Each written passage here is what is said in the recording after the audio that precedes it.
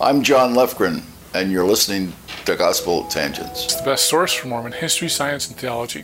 I'm Rick Bennett. I'm excited to have Dr. John Lefgren on the show. You may remember I had Dr. John Pratt. The two men worked together to find out when the first vision was, and they've come up with March 26, 1820. So we're going to talk about John's involvement with Dr. John Pratt, and so he's also the author of April 6th, which talks about the birth of Christ and the organization of the church. So you won't want to miss this conversation. Check it out. Welcome to Gospel Tangents. I'm excited to have an amazing mathematician on the show. We don't get very many of those. Can you go ahead and tell us who you are? I'm Dr. John Lefgren, and I'm excited to be here with Gospel Tangents. Awesome. Okay, so you're an economist, I believe. Yes. Can you give us a little bit about your academic background? I grew up in Ogden, Utah. Ogden? Went to Weber State. Not Weber College back at the Well, time. in those days it was Weber State. Oh, it was? Okay. Yeah, in those days it was. And I then went on a mission to Finland. I was in Finland for 2.5 years. Okay. And then I came home, continued at Weber State, and then went to the University of Utah. Nice. A Utah man you are. I'm a Utah man. I was married at the time I was in Utah. My time was occupied with studies and family. Okay. Not much else on my schedule. Now, I grew up in Ogden. What part of Ogden did you grow up? I grew up on 5th Street. 5th Street, okay. On a hill. I went to Ben Lomond High I School. was going to say I was an Ogden Tiger, so we were rivals. We were. Ben Lomond High School was a great school. It was a good place for me. I had the best friends. Okay. Nothing but good things to say about my growing up years. Wonderful family, a lot of excitement, a lot of give and take in conversation, and it was fun. I had a wonderful teenage years. I was very active in the Boy Scouts. Okay. And so you got your bachelor's in Economics. economics. Was that from Weber or Utah? From Weber. Okay. Then I went to the University of Utah on a National Science Foundation fellowship. Nice. For 3 years. That was adequate to feed me and my family. And after that, I got a Fulbright stipend to the University of Helsinki. Oh, wow. Yeah, I was at the University of Helsinki, wrote a dissertation on banking in the early industrialization of Finland. Oh, interesting. It was very interesting, very fun. Wow. So you got a master's at Utah? A doctorate at Utah. Oh, so, okay. But my dissertation work was at the University of Helsinki. Oh, okay. I went to Helsinki on a Fulbright for 1 year, took my family. I took the Foreign Service entrance exam when I was in Helsinki at the American Embassy. And when I came back, I got a position as a diplomat, as a Foreign Service officer in the State Department. Oh, really? Wow. Then from there, after some work in Washington, I was assigned to the American Embassy in Helsinki. That was a very exciting time. Now, I don't know much about Finland, but they speak English pretty well there, I guess. You didn't have to learn... I learned Finnish on my mission. Oh, okay. All my research was done in the Finnish language. My wife is Finnish, and I speak excellent Finnish. I have lived in Finland 6 years. I've traveled probably 500,000 miles. Do they call it Vinland? Isn't that the land of the Vikings? No. No? No, you sound like a Viking. The Finns they call themselves Suomi. Okay. Suomalaiset. Suo is a swamp, the land of the swamp. Oh, Suomi, really? Suomi. Suomalaiset. They're not Germanic and they're not Slavic. They are in their own language group, their own identity as a race, for sure. They're in a borderland between two big forces. The Western civilization and the Eastern civilization of Russia. That's where they are. Okay. Still are today. In those days, not many people spoke much English. Nowadays, it's quite different. Okay. Yeah. Well, very cool. So you're an economic historian, is that right? I wrote on economic history. I wrote mainly on Scandinavian economic history. Yes, that's right. Published a few articles, and I did my dissertation. Well, very good. Well, so I know the reason why we're having you here, you and John Pratt got together to triangulate when the first vision was. It was never our intent to do that. You know how things happen in life. You make a plan and then something else happens. Yeah. Yeah. So how did you get involved with John and all that sort of stuff? Well, I wrote a book called April 6th, dealing with the date of the organization of the church and the birth of Christ. That book was published by Deseret Book, and it was pretty well received. It came out in 1980, and BYU Studies reviewed the book, didn't have much good to say about it. It was very annoying for me. They didn't understand the argument, and they were using what scholars have used for the last 100 years concerning the date, the likely date of Christ's birth. It goes around Herod. The arguments are pretty interesting. It's now shifting more in favor of a 1 BC birth year, but most scholars for a long time have thought maybe it was a 4 BC birth year. Well, that wasn't my idea, and I took the book. Talmud's a 1 BC. He's a 1 BC man. Right, that's what I thought. For sure. And to this date, BYU is sort of not yet there where they need to be. But I was young, I didn't know who they were, and they tore into my book in their review, and John Pratt had done work. I didn't know him. He was my age. He was living in Layton, working for the Hill Air Force Base. He was on the Minuteman missile. Okay. My dad used to work on the Minuteman. Yeah, John Pratt's a brilliant I mathematician. wonder if he knew my dad. Probably did. So he wrote a rebuttal to the review of my book, and he sent it to me out of the blue. Oh, wow. And he and I became fast friends. We were friends for 40 years. Wow. I came out and visited him a couple of times at his house, became acquainted with his wife and family.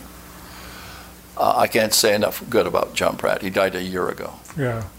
You interviewed him. I interviewed him, and unfortunately he passed away after the interview, but before I released it, so it was terrible. Yeah, his unusual mind. He was gifted in number theory. He was doing prime numbers before he went to kindergarten, and had this appreciation for astronomy and for ancient calendars. Mm-hmm. I don't think the church has ever had anything to compare to what he was doing. Yeah, definitely. He did his PhD in astronomy at the University of Arizona, you know. Right. And he grew up in a time when the computers were very expensive, and it was cheaper to pay a computer programmer to work the code than to get somebody just hacking away and trying to see if something could work out. So his style was quite different from today. He would have supporting documentation on how the program was to work. It was expensive to test to see if it does work. Yeah. And so the mind was, I think, more involved in what he was doing than maybe what happens today. It's so easy to calculate and to throw things up and see what sticks. Right, right. But John Pratt came from a different time. He was very disciplined, and he was gifted. He knew his Bible, and he knew his Bible well. He was completely in my camp, and I became very much a friend of his, and in his camp, the two of us did not match in math. He was genius. Yeah. A genius. It was always fun to talk with him, though. And I knew that whatever he said, it was serious. And you had to sort of like go back and study it. And then he was always ahead of me in terms of the math and in terms of the astronomy. Okay, so that's interesting. So you had written an article, A book. That Jesus was born on April 6th, 1 BC. Is that right? That's right.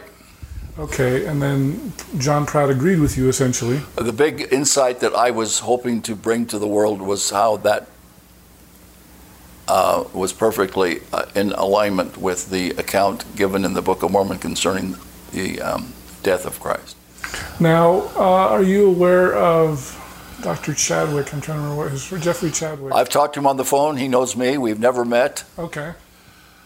He is at BYU, nice enough guy. I don't know that I have anything other to say than he's not yet where John Pratt was. He's pretty convinced Jesus was born in December. That's not going to work. Yeah. It's not going to work. The simple argument is real simple. Christ was born in the spring because he died in the spring. We know Easter is in the spring. We know the crucifixion is in the spring. He was born in the same season of the year as his death. We have this, 34th year, first month, fourth day. I mean, there's a very exact date. Because he uses the Book of Mormon and the Bible for his calculations. He'll never get himself into December.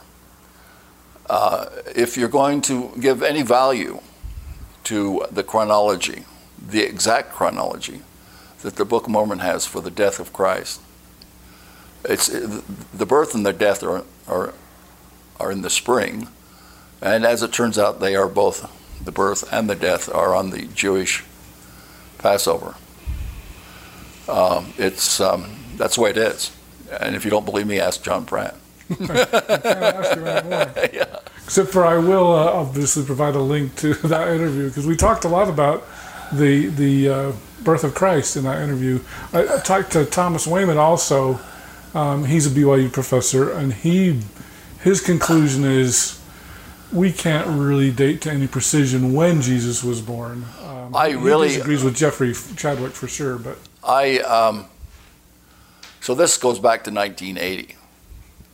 If numbers mean anything, if you can count 1, 2, 3, you have a number line, and you put a number on days, then I don't know how you cannot say that the birth of Christ and the death of Christ are first in the same season of the year. And upon close examination, from his birth to his death, we have exactly 33 Hebrew calendar years. He was born on a day that's very exact. He was born on a Wednesday. He fulfilled every prophecy that related to his birth. And he was killed. He was martyred. He was crucified on the day of Passover.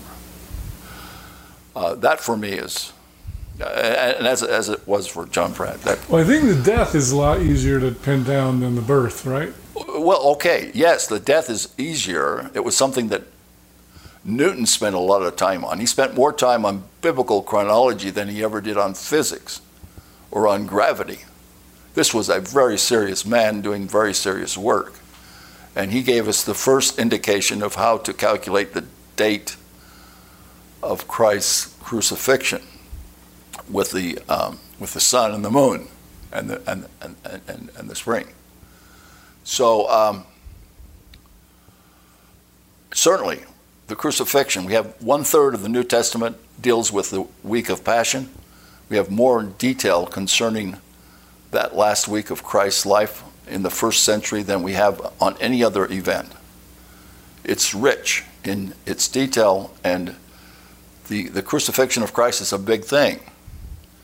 And it centers around Passover, just as we have our Easter calculated primarily on the basis of how you might calculate Passover.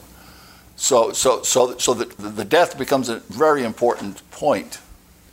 But the Book of Mormon comes at it from the birth. The birth day is a day of great tension, great conflict. The believers are going to be killed. when the sun goes down. In the Book of Mormon. In the Book of Mormon. This was Samuel the Lamanite's prophecy was real clear, and they were expecting it. Not the non-believers were going to kill the believers. Well, the sun went down and the light filled the sky. That is and they began a new calendar count. They began a new calendar count on that very day. And so on the day of his death, we have an exact year, month, and day in their calendar. That's the marvel of it all. And that fixes it on both ends, the death and the birth. Okay. Now, John Pratt had done a lot of work on that. He didn't know I was doing it. We both came at it a little bit differently.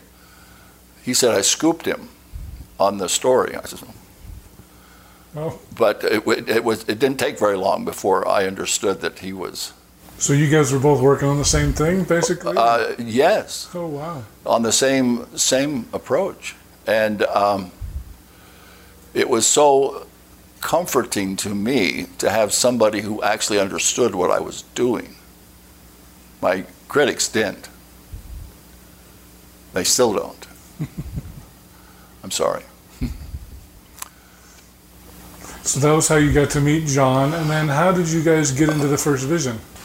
Well, John and I have a friendship that lasted 43 years. And we would talk on the phone. He wrote for Meridian Magazine. Right. I met with him and his wife for about 4 days in Vermont at a place I had there. And we reviewed some of the work that he was doing. We were talking all the time about different things. He was writing. I had written April 6th, and I heard that some church leaders suggested that April 6th would have been a good day for the first vision. So the April 6th date really is where I started. That's 1830. Right. When the church is organized, but it's 1820 when we have the first vision. I want to tell a little bit about this because I think it's interesting. The weather news, the news report and weather go together. The U.S. Bureau of Weather is one of the oldest federal agencies. There was this young doctor from Harvard in 1818, James Lovell, who was like 29 years old. I don't know how he became the Surgeon General of the United States Army, but he came down with some ideas. This had never been done before. He had 14 military posts that were reporting to him. These are medical doctors who are reporting to Washington on the condition of the troops and how they might be able to improve their health. These are from different posts from around the country, 1 million square miles. Now the country in 1820 was a lot smaller than the country Indeed. today. It was all east of the Mississippi. Right. And most of the military posts were pretty close to the oceans. These were doctors, and they all had thermometers. A thermometer was like a big instrument. Up until that time, it probably would not have been possible to collect temperatures, weather temperatures. So Lovell instructs this is the Surgeon General, young guy. He puts together a system for them to report to him every day on the weather, 3 times a day. They have to fill out a report, and they have to give him temperature and general weather conditions, just a short statement. These reports are collected in Washington. They cover nearly 1 million square miles of territory. This is the first national weather reporting system in the history of man. Now, up until that time, probably could not have done what would have, you need an instrument to measure it. Right. So the thermometer, the Fahrenheit scale, had already been developed, and thermometers, mercury thermometers, were common for the doctors. And they could, in the morning, see what the temperature was and write it down, and then in the afternoon, and then in the evening. These are tens of thousands of observations, handwritten with a quill pen, sent into Washington. Now, some doctors are better than other doctors. In the area of New York had at one time a third or fourth of all the military assets of the United States because of the War of 1812 and the British up there. So Sackett's Harbor was a big port. Because the British were coming from Canada? Oh, they had already had those fights up there. Yeah. So the Sackett Harbor position, that's where we took a stand, and it's now in America, it's in the United States. But Sackett's Harbor had some pretty important people, military officers, like Ulysses Grant was up there for a while as a young officer. And that's why West Point is in New York, I guess, right? No, West Point was probably before them by 10 years. But New York was an important command post. Mm-hmm. And they had a very good doctor there, Dr. Wheaton. His penmanship is good, and his records are incredible. And he's making an observation 3 times a day. And he's reporting on that to the Surgeon General. Each month he sends a report. That report ends up in the National Archives. And it's microfilmed, and it's there for anybody to look for. So the Surgeon General has 14 surgeons around the country giving him lots and lots of data. And nobody's ever done this before, and he doesn't know, what do I do? And so in July 1820, the newspaper, the Washington Inquirer, prints the first weather report in history. What, tell us when that is again? Well, it had been collected, so they started in 1820. 1820, that's January 1820. Interesting year. 1820, and we have then this flood of data. I mean, we have, before that, you might get 1 or 2 temperatures. Thomas Jefferson, he liked his thermometer, and he kept his temperature in his diary, in his journal often. But until that time, you had no systematic effort to collect weather information. Mm-hmm.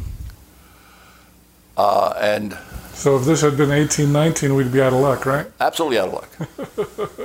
Absolutely out of luck. It was, it's never been done before. The Germans won't do it for another 10 years. The English will try to follow us. But this young doctor and the Surgeon General, he developed a system for data collection.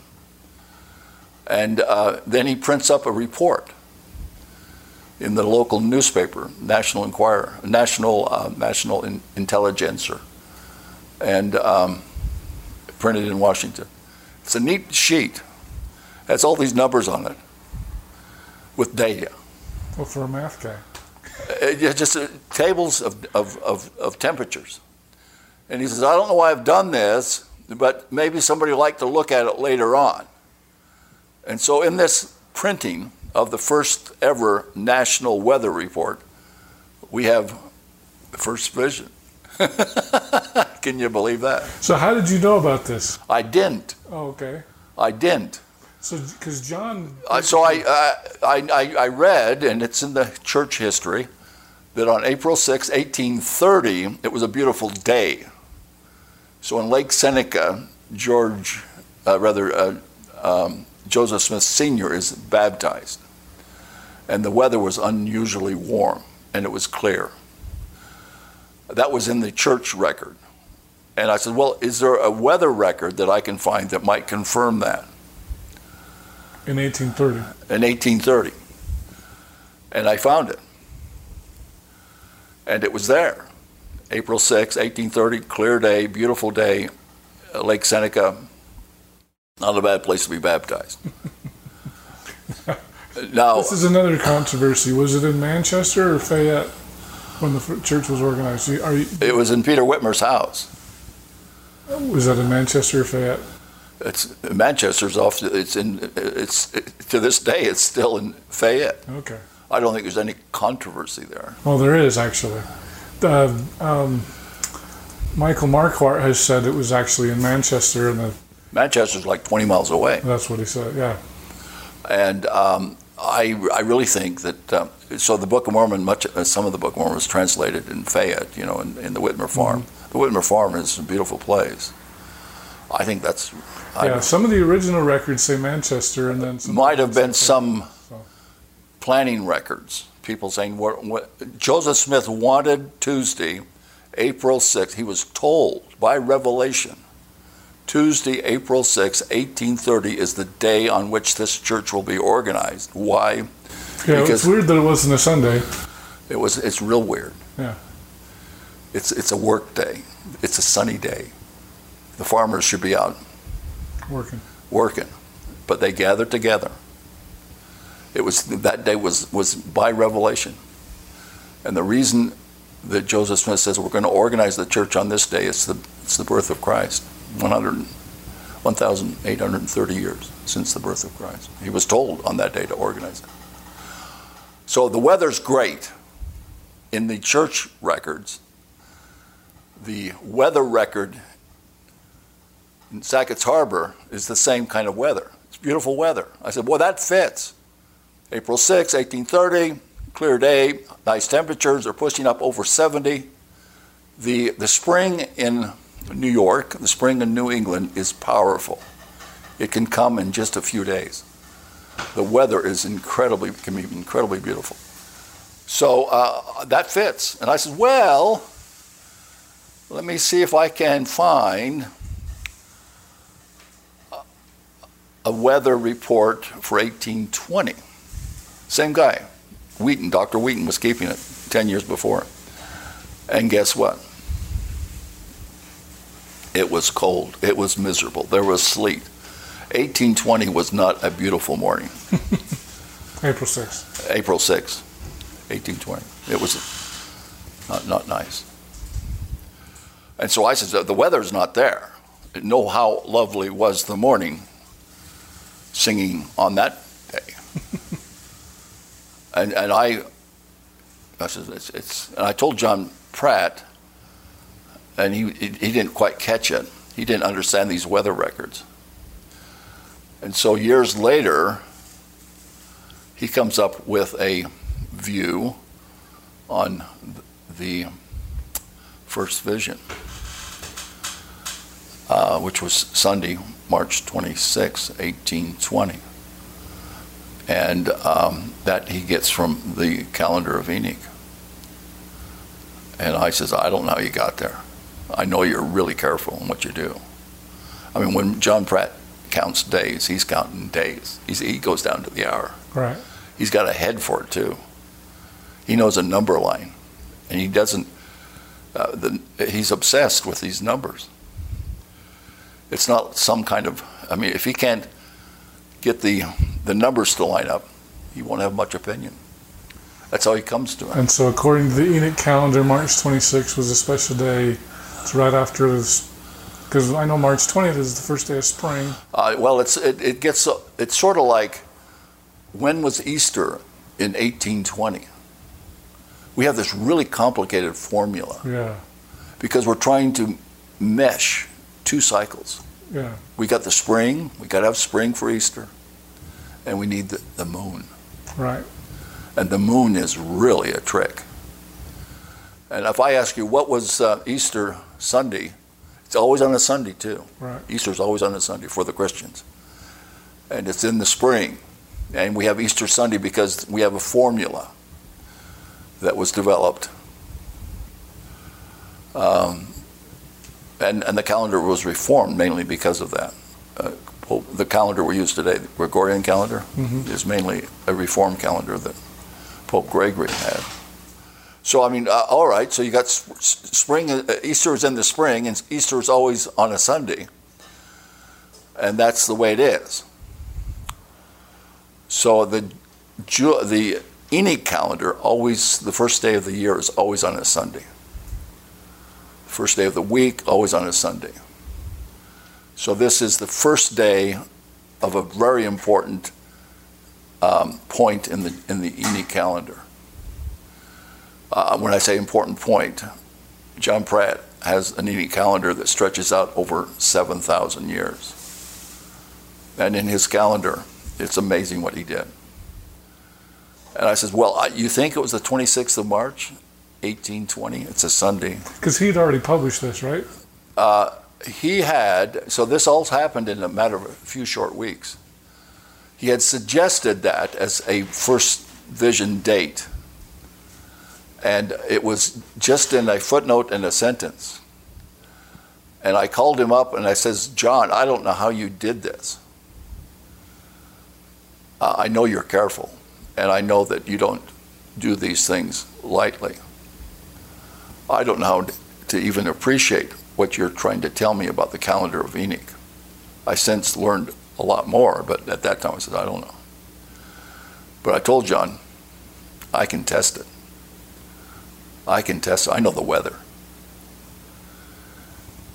I know the weather. And he says, how do you know that? I says, I got the weather report. I've got the weather report. I got the first national weather report in history. And it has weather for March 26, 1820. So I ordered from the National Archives the microfilm. I'd already seen April. Wasn't there, hard to understand. April 6th was not going to work. Yeah, sleet, you said. So I hadn't seen March. And March 26th is spring, early spring, not bad, it's still early spring. So I took the first 6 weeks, from March 15th to maybe April 15th and maybe a few more. I'm looking in this narrow range. But I didn't have the microfilm. You can order it from the National Archives. They send you the whole film. Oh, really? Yeah, so I put it up on the microfilm reader in Flemington, New Jersey library. Is that where you taught or something? I had a business in New Jersey, and that's where I got my. They had a microfilm reader in the library. I went there, and I said, "This is going to be so easy. It's either a beautiful spring morning. The likelihood in spring, in that part of the country, is it's miserably cold. Right. Because you're in this period of transition. I couldn't believe it. There were 3 days, it was snow on, we're talking about a Sunday, so there's snow on Thursday. There are temperatures that are freezing, and then it breaks. And you can see it right in the sequence. And March 26th is written out in a quill pen. Brilliant, beautiful day. What was the temperature, do you remember? Yeah, 72. 72, nice.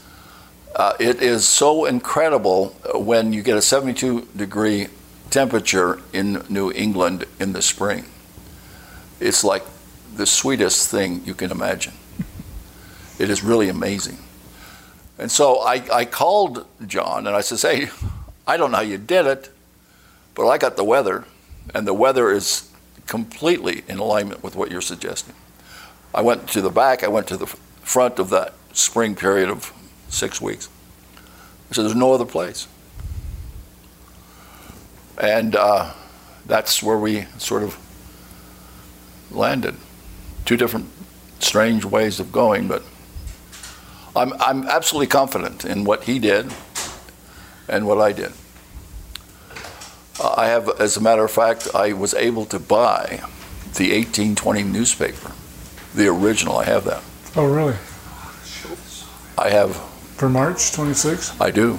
Oh, wow. I do. I mean, the original paper, everything. It's really wonderful. So I thought, well, this is interesting. This is very interesting. I had then spend some time trying to understand Enoch. There is a part of the story that's important, and that's the maple sugar production. Lucy was a big producer. She was a producer of maple sugar, 1,000 pounds. A lot of work. So Joseph, when he was 14, and the family in that year made 1,000 pounds of sugar. Very weather dependent. The sugar, the sap flows according to the fluctuations in the temperature. And the pattern by which that works is well known to scientists today. This dissolution rate of carbon dioxide in the sap is affected greatly by the temperature, the outside temperature. If you don't have a freezing night and then a thaw in the day, the sap doesn't run. The sap doesn't run, you don't make sugar. But if you get 2 days with temperatures above freezing into the night, the sap stops. And when the sap stops, the sugar production stops. So you get this unusual day when the temperature is over 70. It's a bright, clear day, and there's no sugar production. Everybody's exhausted because they've been working 14, 15-hour days, keeping those fires and boiling that sap. The whole house would have been just completely quiet. And it was Sunday. No doubt about that in my mind that Joseph Smith went into the woods to pray on Sunday, March 26, 1820. Now, what does that mean? Enoch is an interesting prophet. We have our scriptures, and we're grateful for them. Most of what is written in the first 5 books of the Bible was written by Moses. Job in our current Bible is probably the oldest of all of the books. We have no book in our Bible that predates the flood. The book of Enoch predates the flood. So I write this article about the first vision and about the calendar of Enoch, and I get these people from Ethiopia contacting me. They have the Coptic church there. Mm-hmm. The Ethiopian Christians are among the oldest continuous practicing Christians, and they have the book of Enoch. In their Bible. In their Bible. Yeah. We didn't see that in English until 120, 140 years ago. But they've been keeping that record. And that's where the calendar of Enoch is? Well, there's 7 chapters on the calendar of Enoch in the Ethiopian, or in the book of Enoch. 7 chapters. Very complicated. Have these 364-day years. You have this angel Uriel telling exactly how it's supposed to work. John Pratt figured it out. Yeah. The neat thing about the calendar of Enoch, it makes prophecy concerning these divisions of time. It's common for Jews and Christians to believe that the earth temporal existence is 7,000 years. Well, the book of Enoch lays it right out. And in that pattern of time that Enoch lays out with his calendar, he identifies in these epic periods that are about 1,000 years. And so in his prophecy, there is a great thing that will happen on the 26th of March, 1820. John Pratt put that together. Should we all become Coptic Christians? I don't know. I think that we should become aware of the faith that has endured for so long. Let's not forget, Enoch, Joseph Smith has a lot to say about Enoch in our Pearl of Great Price and other places. Enoch is before Noah. He's the 7th from Adam, right? Enoch has an important role to play in the restoration of all things. This is his book, and it's got some strange stories in it. Maybe we've lost some of it, but this calendar is amazing, and John Pratt has an answer for it, and that's to his credit. Well, and as I recall, I'll have to go back and watch that interview, but instead of having a leap day like we do every 4 years, he has a leap week every 5 years. So the secret to the calendar of Enoch is the week, not the day. Right. Time moves as it does in our own place. We most often, identify time in terms of what day of the week is it.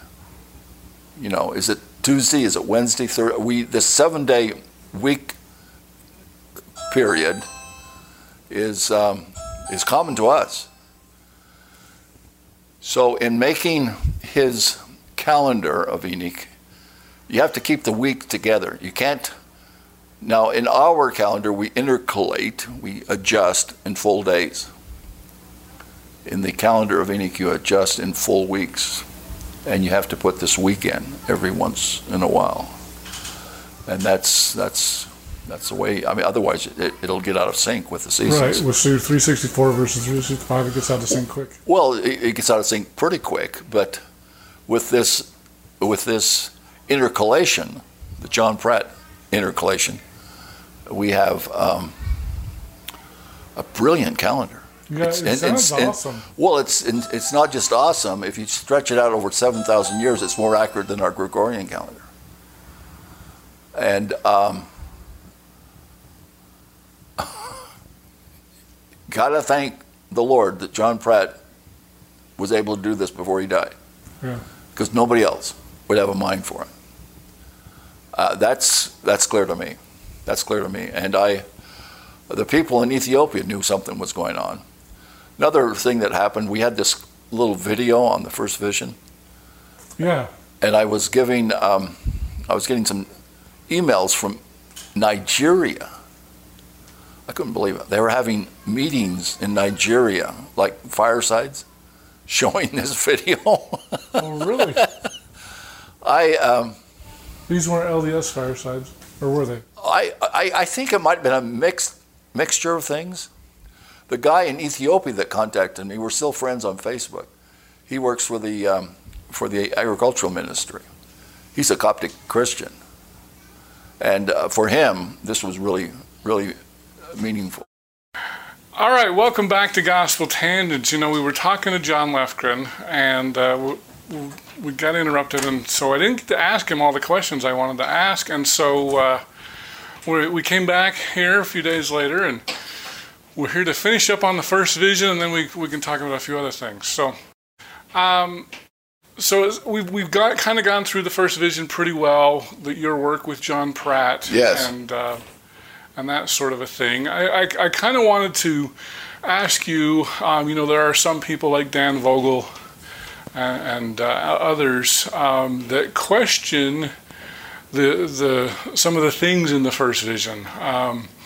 You know, one of the things that Joseph said is there was a great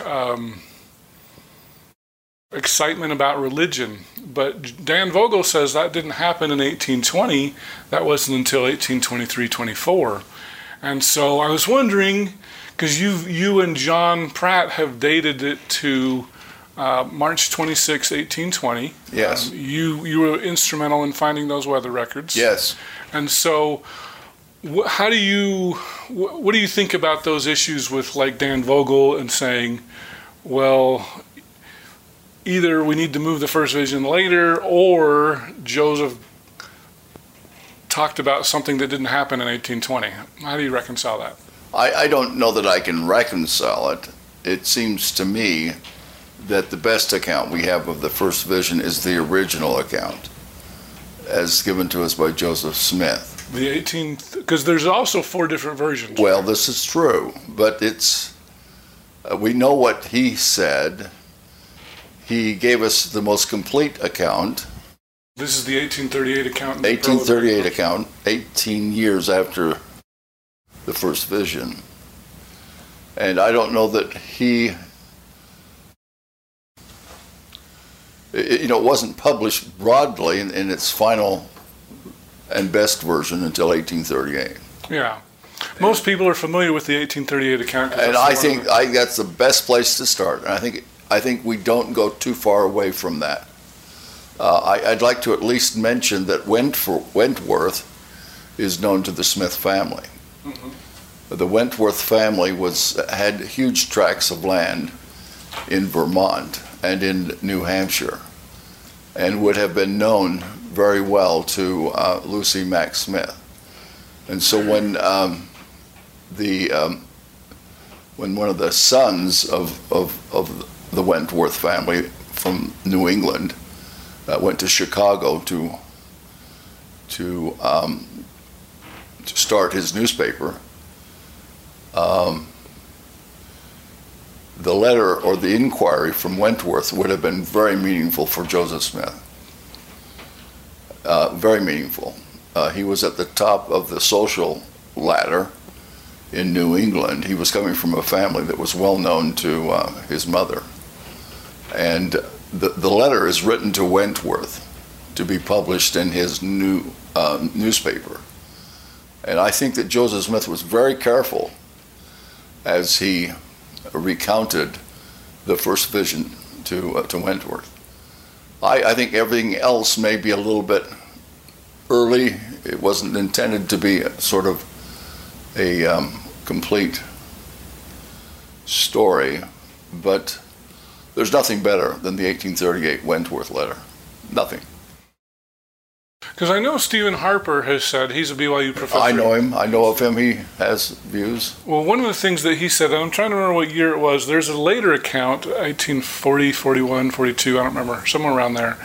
And in the 1838 account, one of the things that Joseph talks about is the severe persecution, which was happening in 1838. There was severe persecution, but it wasn't happening in 1842, and he kind of leaves that out.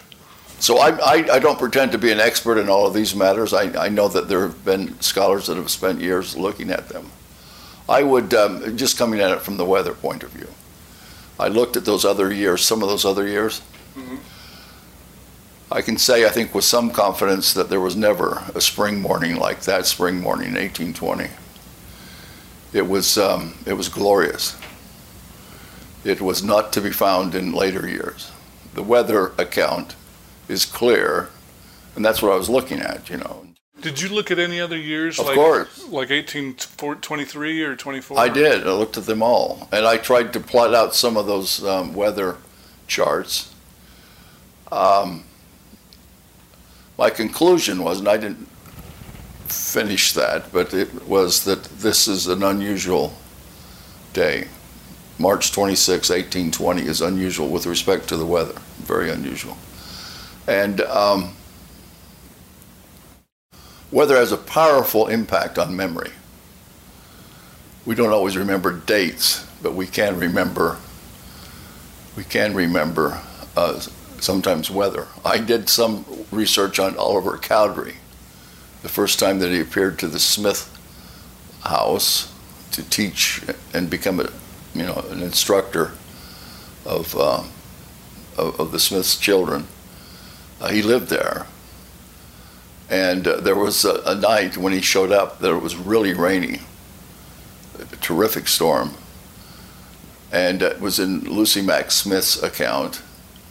He'll go from there down to Harmony to help translate the Book of Mormon, or to be the scribe for the translation of the Book of Mormon.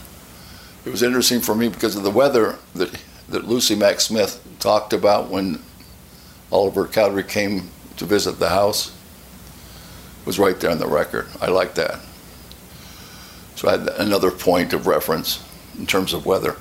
I think if I have anything to say, I have something to say about weather. Couldn't say it without the weather reports. The weather reports are unusual in their detail. And 1820 is the year that Joseph Smith gives. It's 14th. You know, I think he got it right. I think he was really careful in 1838 when he was preparing what became canonized for the Wentworth letter. The Wentworth letter. I went to Wentworth's gravesite in Chicago, Oh. Yeah, I tried to follow him. A very interesting fellow. I think the Wentworth connection, the fact that we are getting some of the clearest and most detailed accounts of early church history, prepared by Joseph Smith himself, that's fine. That's fine. I mean, how can you improve on that? Yeah. So do you think that Joseph might have had a bad memory and combined some events together? Of course. Okay. He didn't have a perfect memory. Yeah. Who does? Right. But there are times when you remember things. And when God the Father and his Son appeared unto him, he knew it was a beautiful morning in the spring. I mean, you can't experience that without remembering the actual surrounding. I was in the Grove, and I'm looking for this glorious spring morning. Well, when we went there on the very day of the first vision, it was really cold, really not nice. On March 26th? Yeah, on March 26th, believe it or not. Yeah, most people. Well, that's normal weather, right? Indeed. Yeah. It's the spring. Early spring is going to be a time of great change in weather. Right. So temperatures can move, 20 degrees in 24 hours. That's the way New England works. When the spring comes, it comes with a great force. And everything comes alive in a very short time. And it's magical. The weather, the warm weather in the early spring in a grove of trees can take your breath away. I've been there. Very magical. It's something that if anyone goes and experiences it will not forget that. And the fact that on that day, God the Father and his Son, Jesus Christ, appeared unto him, I think is remarkable. So let's give, I would give 90, if you got 100 points in terms of weight, where are you going to concentrate as to what is a good account? Boy, the Wentworth letter is the best we got. And I'm glad you pointed that out. I want to ask you a couple other questions about that. The 1832 account, which is the earliest count, right, but it was the one that was found latest. It wasn't until the 1960s it was found. Joseph said he spoke to the Lord, as in singular. I hear what you're saying, and I'm not going to try to interpret any of that. All I know is this, that the most complete and accurate account that we have of the first vision was given to Mr. Wentworth by Joseph Smith himself. And that is a complete account. I mean, that is canonized. I like that. I like the idea that we have the first vision in the Pearl of Great Price in Joseph Smith's history without, much comment about these other things. Okay, the historians can look at that. I don't know that it's, for me, if you want a good record and a good account, you go to Wentworth's letter. Okay. It was a serious production on the part of Joseph Smith. He knew the Wentworth family. These were among the most important people in New England. And his mother would have known Wentworth's parents. Okay. And then the other question I want to ask, a lot of times missionaries will use the first vision account, the 1838 account, and we call it a vision. Do you think it was a vision of God and Jesus, or was it a visitation where they were physically present? Do you have an opinion on that? I just go to the account. I mean, I don't know that my opinion matters much anyway. He saw God the Father and his Son Jesus Christ, and they spake unto him. And he had that, experience with a dark and evil force before that occurred. He thought he nearly died, was going to die. I like that. Okay, fine. What does he say? I'm not going to try to. So you're not going to distinguish whether it was just a vision of two. I think the way the story is found in the 1838 account in our Pearl of Great Price is as good as we can hope to get. And for me to try to bring in something else, I mean, I don't have any authority to speak in any way. I mean, I'm looking for the weather. I'm looking for the circumstances of the family. I think you got the year right. You think 1820 was the correct year? Absolutely, absolutely. And then he might have conflated some events in 1823 and put them in 1820. Could perhaps, but the event we're looking at is looking for is the first vision, and it was profound for him. I'm sure of that. It was very profound, and the detail that he gave us is pretty sufficient, I think, to why try to twist or change it? I mean, it's well, there are just some people that say there are some conflicts, and like the revivals. There were no revivals until 1823. Well, I know the revival question could have been part of. I don't have any insight on any of that. I mean, I read the account. I think it's a truthful account. I think it's one of the most truthful accounts ever given by anyone who is remembering something. It's very detailed, and it's a mistake for us to try to tear it apart and not let him tell it in his own way. I think it's a very truthful account. Very truthful. And so you remember things. We all remember things in a different way, particularly 18 years later, it was before. Maybe he didn't know what had happened to him. He was grateful. He felt very sort of lifted by the fact that his sins had been forgiven. And he was reconciled to God. Now that's a big thing. Big thing. I mean, anyone who has had some kind of spiritual experience and then tries to recount it years later may have some mixing of things. No, this is a big story. Mm-hmm. It's a big story, and it deserves. This is a personal story of salvation that Joseph Smith experienced, and the best account he gave was in 1838 to Mr. Wentworth, John Wentworth, and I think he was really, really trying to give it as honestly as he could. All right, very good. I hope you enjoyed our conversation with Dr. John Lefgren. In our next conversation, we're going to continue to talk to him, but this time we're going to switch gears a lot. This time we're going to talk about the Heartland Theory. I was surprised to find out he's president of the Heartland Research Group. It would have been about 10 years ago. Okay. I wasn't any Book of Mormon scholar. I had done a lot of work on calendars, but it seemed really strange to me that we have a lot of confirmation concerning Palmyra, Moroni, and the destruction of the Nephites. And so, in my typical fashion, I sort of started. I said, I'm going to look at this. And that's where it started. If you like what we're doing here on Gospel Tangents, please become a paid subscriber at gospeltangents.com or patreon.com/gospeltangents. We've got full transcripts on our website at gospeltangents.com. And if you'd like to check out some of our other conversations, click over here.